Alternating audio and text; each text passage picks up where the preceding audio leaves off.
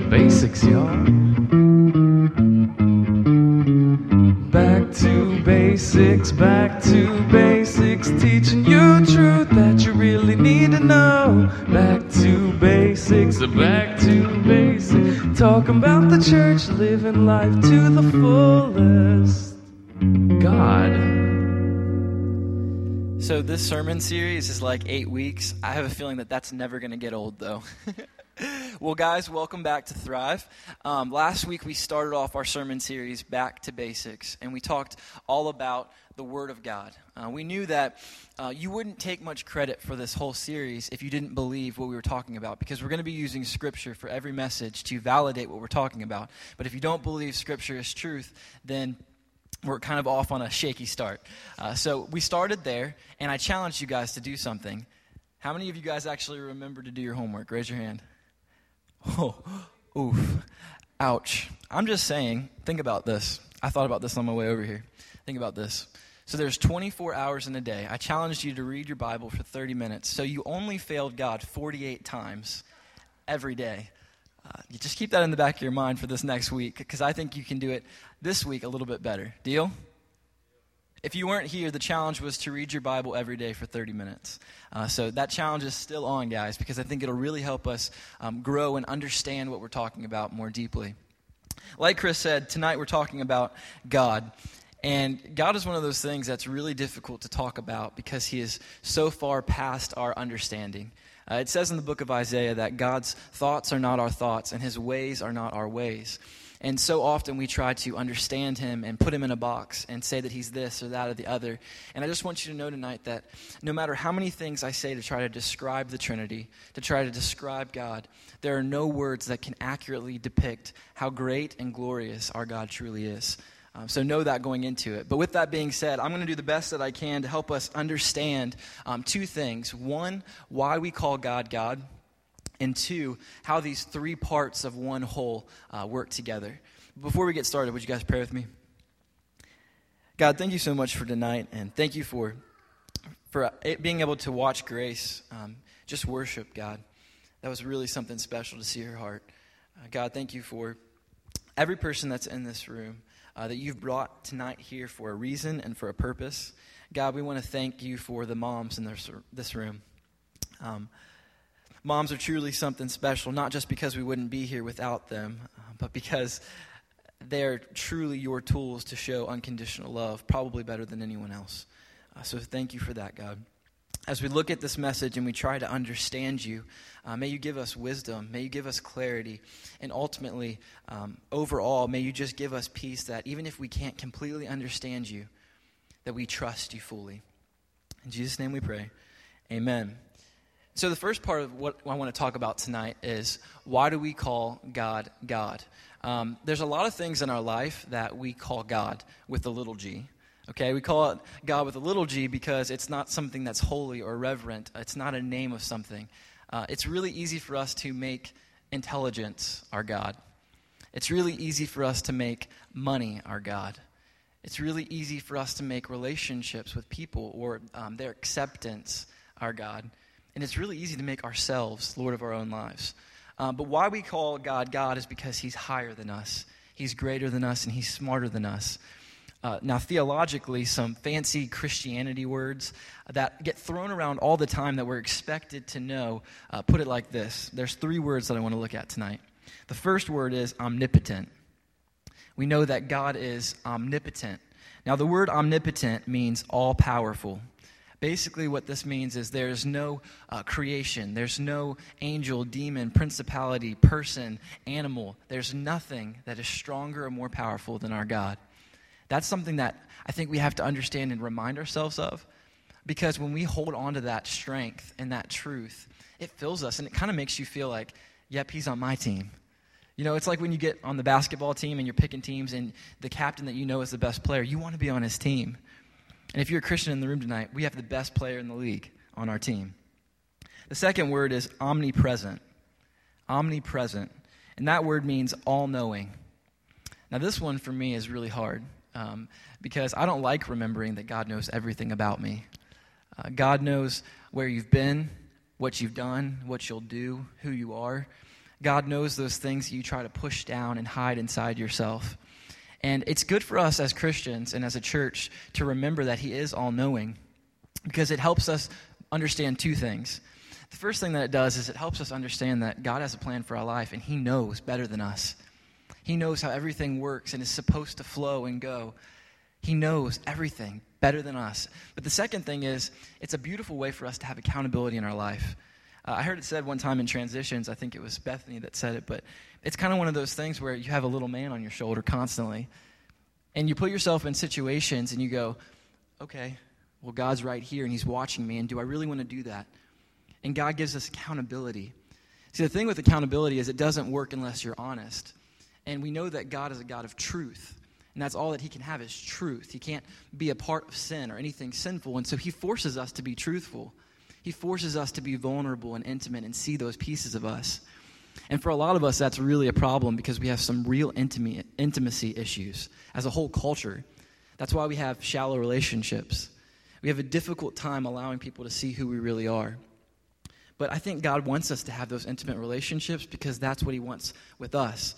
As much as he knows us and knows the hairs on our head and knows us by name, he wants us to know him that way. And he wants us to know each other that way. And so I want to reiterate that our slogan here at Thrive is, be real. Be real. It's the very first phrase in the whole saying is, be real. This is a place where you can be honest and open and transparent because that's the kind of relationships that God desires and designed. The third Christian word that I want to look at that I think is important for us to understand is omnipresent. Omnipresent. That word basically means God is everywhere. God is everywhere. Just like he's with us in this room right now, he's at the church down the road. And he sees all things, and he's in all things, and he is everywhere. He's everywhere. Scripture says where two or more are gathered, so the Lord is also. And so where do we get this word, Trinity? Holy Trinity, these three parts working together as one God. This word actually is not in the Bible at all. But the word Trinity broken down is tri, meaning three, and unity, meaning together. So that's where you get the word Trinity, tri-unity. And this was actually a word that a man by the name of Arabius gave to describe God in 100 AD, so 180 years after Jesus' death. There's scripture, though, that backs up this idea of one God, three parts. And I want to just go through a few of them, starting in Deuteronomy chapter 6, verse 4. It says, I'm going to turn around because I'm blind. It says, "Hear, O Israel, the Lord our God, the Lord is one." Hear, O Israel, the Lord our God, the Lord is one. One God, three parts. And then we see in Genesis chapter 1, verse 26, another example of how these three parts work together. And it says this, it says, "Then God said, let us," listen to this, "let us make mankind in our image, in our likeness, so that they may rule over the fish in the sea and the birds in the sky, over the livestock and all the wild animals, and over all the creatures that move along the ground." So we see two words there, us and our. Again, we see this idea of three parts working together in Genesis chapter 3, verse 22. It says this. It says, "And the Lord God said, the man has now become like one of us, knowing good and evil. He must not be allowed to reach out his hand and take also from the tree of life and eat and live forever." Again, another example is in Genesis chapter 11, verse 7.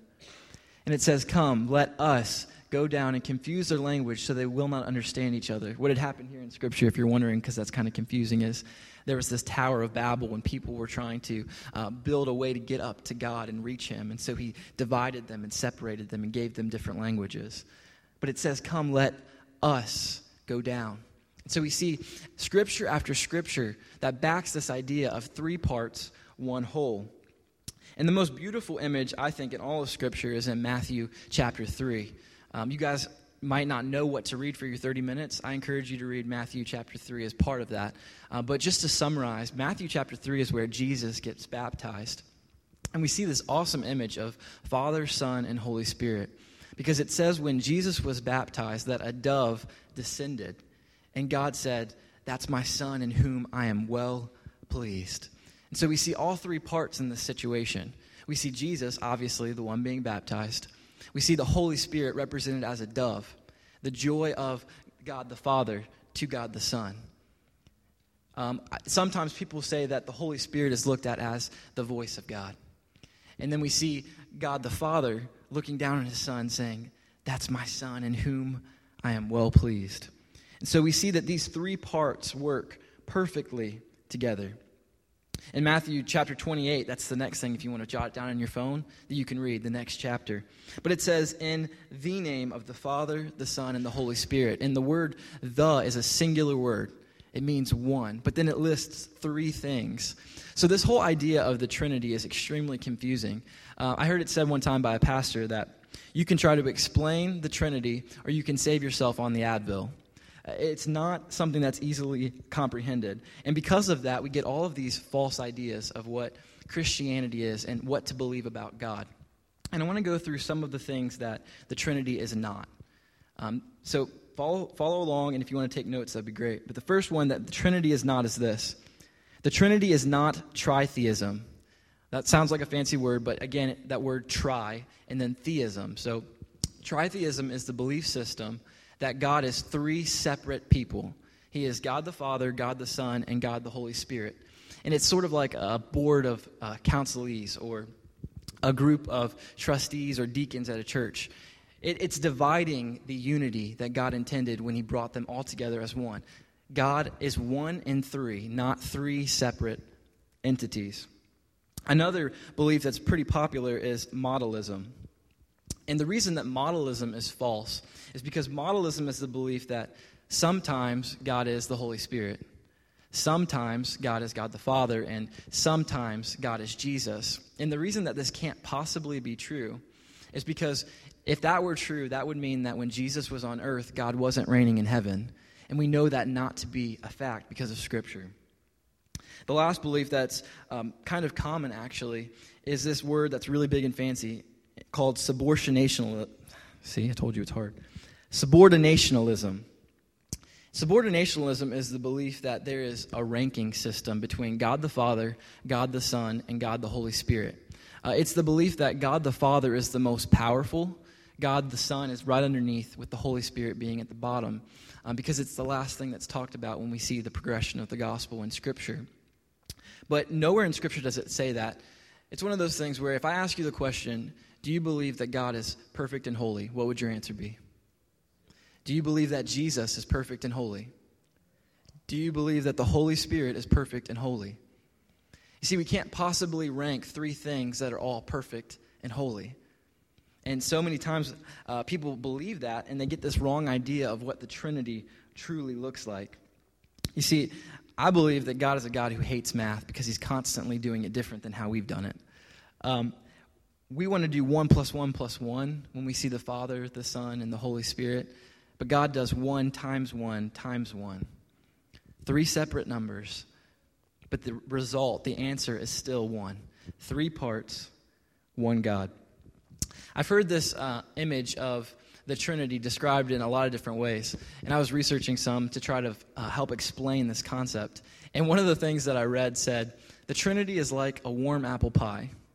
And I was like, okay, I guess I can get on with that. And I said, that's the tastiest example I've ever read. But basically what they were saying was, it's like the Father is the crust, the strong figure. The filling, the gooey stuff is like the Holy Spirit, and the apples are Jesus, the fleshly image of God. And the way that I see it is, I see 3 cylinders. And you take this pitcher of water and you pour it into each of the cylinders. And one is blue, one is green, and one is orange. Each one appears to be different. But at the end of the day, that's H2O in all 3 containers. 3 parts, one God. 3 parts, one God. You see, God is so big that there's truly no earthly illustration perfect for describing who he is. We can try all day to do so, but we'll fail every single time. There's a really, really good video that I want you guys to watch. So I want to watch everybody put this in their phone because it's awesome. It was a little too long for us to play it tonight. It's like 5.5 minutes. But go home and watch this on YouTube. It's a man by the name of Propaganda. So type in your phone, Propaganda, and then type in gospel. Propaganda gospel. Propaganda is a guy who has used his gift and ministered to people through spoken word or slam poetry. And so it's kind of like rap, but it's poetry. It's really, really good. And just to summarize this video that I ask you to watch, basically he spends 6 minutes describing exactly what the gospel is. And the gospel is an image of Father, Son, and Holy Spirit working in perfect unity. From the very beginning, we see in creation, in the book of Genesis, God breathing life into the world. God breathing life into existence. And then we see the fall of man. We see Adam sin in the garden and Eve sin in the garden and bring that sin into God's perfect world. And so because of that, there's this blemish, there's this pain, there's this new thing introduced that has to be paid for. And it's a debt that's too high for you and I to pay.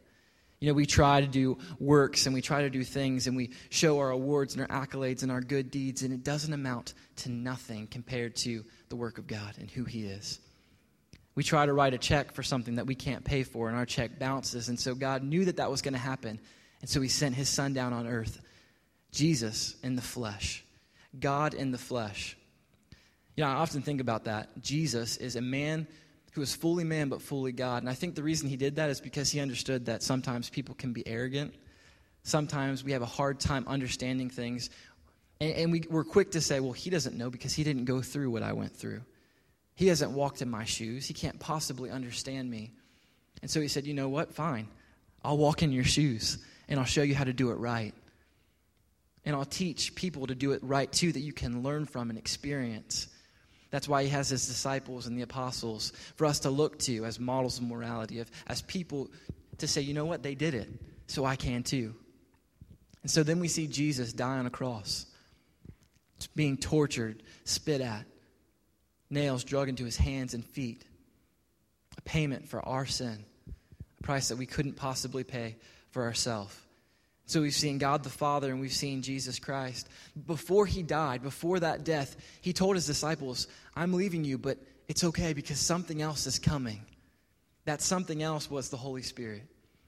He said the Holy Spirit will be with us. You know, I think about the Holy Spirit sometimes, and people say it kind of like this, you know, it's kind of like what we call that voice in the back of our head that says, oh, this is really a bad idea. Oh, I really probably shouldn't do that. What that is for Christians is a word called conviction. It's God convicting us through the Holy Spirit. And we sing songs like, Holy Spirit, you are welcome here. Come flood this place and fill the atmosphere. We're longing to know you more. We're longing to know you more. And so the Holy Spirit is God's way of dwelling with us. The Holy Spirit is in this room right now, and it's His way of communicating things to us, whether that's convicting us of our sin so that we repent and redirect, to protect us, or just our way of being able to be with Him and dwell with our Dad, our Father. 3 parts, one God. And so we see this story of the gospel. And the way that propaganda words this is he says that the word gospel is an acronym. God offering sacrifice. God offering a sacrifice for people everywhere, all lives. And so he breaks it down like that. And basically what he's saying is this gospel thing, this God thing, is for everyone. It's not just for the people who come to church with their suit coats on and the people that got their life together and the people who aren't struggling with addiction problems or the people who are the upper class white people, but the gospel is for everyone. The gospel is for everyone to come into the presence of God and be filled with His power and strength and to know Him fully and completely. We see an image here also that I want to look at when we look at the Trinity, and it's this. We have to believe that God is 3 in 1, and so all 3 parts have existed for all time. There was no beginning, no end. Jesus, the Father, and the Holy Spirit have existed for all time. And so I think that gives us an awesome image because we are trying to live our lives according to God's character and who God is and the things that Jesus did while He was here and all of those things. And so I think God was saying right off the bat, before time even existed, I want you to do things in community because that's what He did. God was never alone. God had genuine, authentic community and friendship. And so like I said, I want to reiterate, I know we say this a lot here, but we mean it. This is a place to be real, be loved, and belong. God has called us to a place to be with like-minded people, to grow, to be honest, to get real.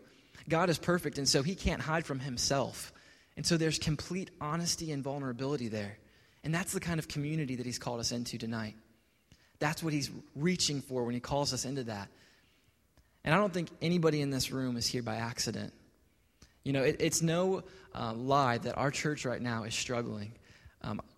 You'll hear from Chris a little bit later, but we're going through a transitioning period where a new season of life is about to start for our church, if you don't know already. And it's hard.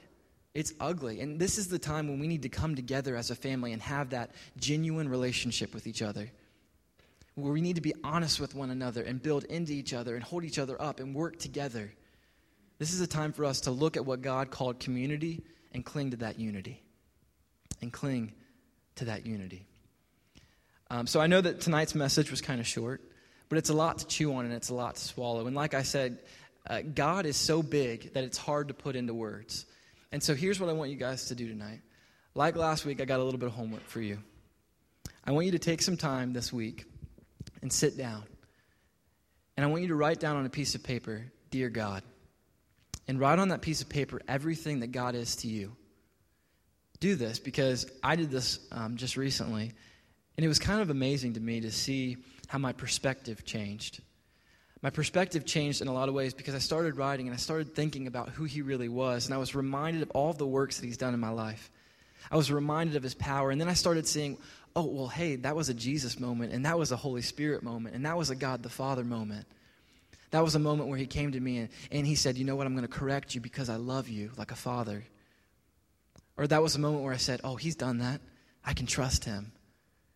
Or a moment during worship where I felt like God was just in it and with me, and it broke me, and I cried, and it was an amazing experience to do, so I challenge you to do that because I think it'll make God more real in your life. See, God was a man. God was a person in Jesus. And so if God was a person, it means that he can be personal. And so would you allow God to be personal in your life? Would you claim him as your God, as your Father? I think that'll be a game changer for all of us. As the band comes back up to the stage, I just want to pray for us. God, we have a lot to learn about you, and our scope is so limited. And I feel like you are constantly revealing new truths about yourself and more little nuggets of your glory and your wisdom and who you are and your character. And so, God, as we look at God being omnipotent, omniscient, omnipresent, may we understand these words and may they help us realize how big you really are. God, may we see every circumstance and situation as an opportunity to grow and know you. God, we know that you are God the Father who loves us and corrects us and leads us and guides us. You're the perfect role model. And God, right now I want to pray for this congregation because there might be a few people in the room who are bitter about that. They have a hang-up about that because they've had a bad father. And so their idea of you is skewed and messed up. God, would you help them understand that you are a perfect Father who never lets people down, who always follows through with promises, who is invested and constant. And may they come to know a Father who is good in their life. God, we know that you were Jesus Christ and that you lived a blameless life, but you were also fully man, and so you suffered and you faced temptation just like all of us. And so may we hold on to that. May we lean into that supernatural strength so we can get through the day without messing up. May we remember that you offer redemption and restoration because you paid the price for our sin. And you offer grace and mercy and forgiveness. And so every single day, let us start fresh and new, not holding on to the things of the past, but being repentant and saying, you know what, God's mercies are new for me today. And I choose joy. I choose to deny my flesh and myself and to carry my cross like Jesus. I choose to live a life that looks like the Christian life, not just an average person. I want to look different. I want my life to be something more. I don't want to just go through the motions. God, we know that you are the Holy Spirit in this place right now, flooding our hearts and filling us with you and your strength, God, and your peace. May we experience your Holy Spirit throughout the rest of this week. in all circumstances and moments. And may we take the time to just pause and be still and know that you are God. To just listen to your voice and the things that you're saying to us, the ways that you're guiding us and encouraging us and building into us. And may we allow those things to fill us up in ways that we can choose joy. May we allow your Holy Spirit to be the fuel that drives us and burns a passion in our hearts. God, we want to thank you for all that you are and all that you do. And I can't help but pray this prayer right now for every person in the room, if they don't know you personally and intimately, that they might come to know you right now. If that's you in the room, if you don't know God as your personal Savior, I just want to tell you that you can know him. And he's not just a name or a person or an idea or a ruler or a strict king, but he's a person who wants to know you intimately and be your friend. Someone who wants to correct and guide, but also someone who wants to lift you up and be there with you and laugh with you. And you can receive him tonight. All you have to do is say, you know what, God, I can't do this on my own anymore. God, I know that I am broken, and I know that I make mistakes, and I fail you every single day. And so I know that you had to pay the price for me. And so I'm asking you tonight to come into my life and wreck my world and change it and make it better. And make me a better person, a person who can truly say that he is made in your image and a child of the one true King and stand justified on the day of judgment. If that's you in the room, all you have to do is pray that prayer. All you have to do is say, God, I need you. And admit that you're a sinner who just needs God to reconcile and redeem those broken pieces of you. You can do that right now tonight. God, thank you for your grace and your love. We ask all these things in your Son's name. Amen. So during this time of invitation, we have the communion. And I know we hit on the communion every time, but I love communion because it's a sacrament. Communion is a way to tangibly hold and feel God. The bread or the cracker represents his body broken for you and for me. And the cup, his blood that poured out and blotted out all of our sin. Would you take communion tonight and celebrate what he did for you and for me? He's redeemed us. That's what our God is a redeemer. During this time, the altar is open. If you just need to come and pray about what's going on in your life, there's plenty of people who are willing to pray with you. Just come down here and ask. Or pray by yourself and have time alone or in your pew. It doesn't matter. But if you feel like you need to get something off your chest, don't take it out those doors with you. Leave it here. If you have a decision that you've made tonight, feel free to walk forward and talk to me about it. Whatever it is during this time, feel free to just respond however God's calling.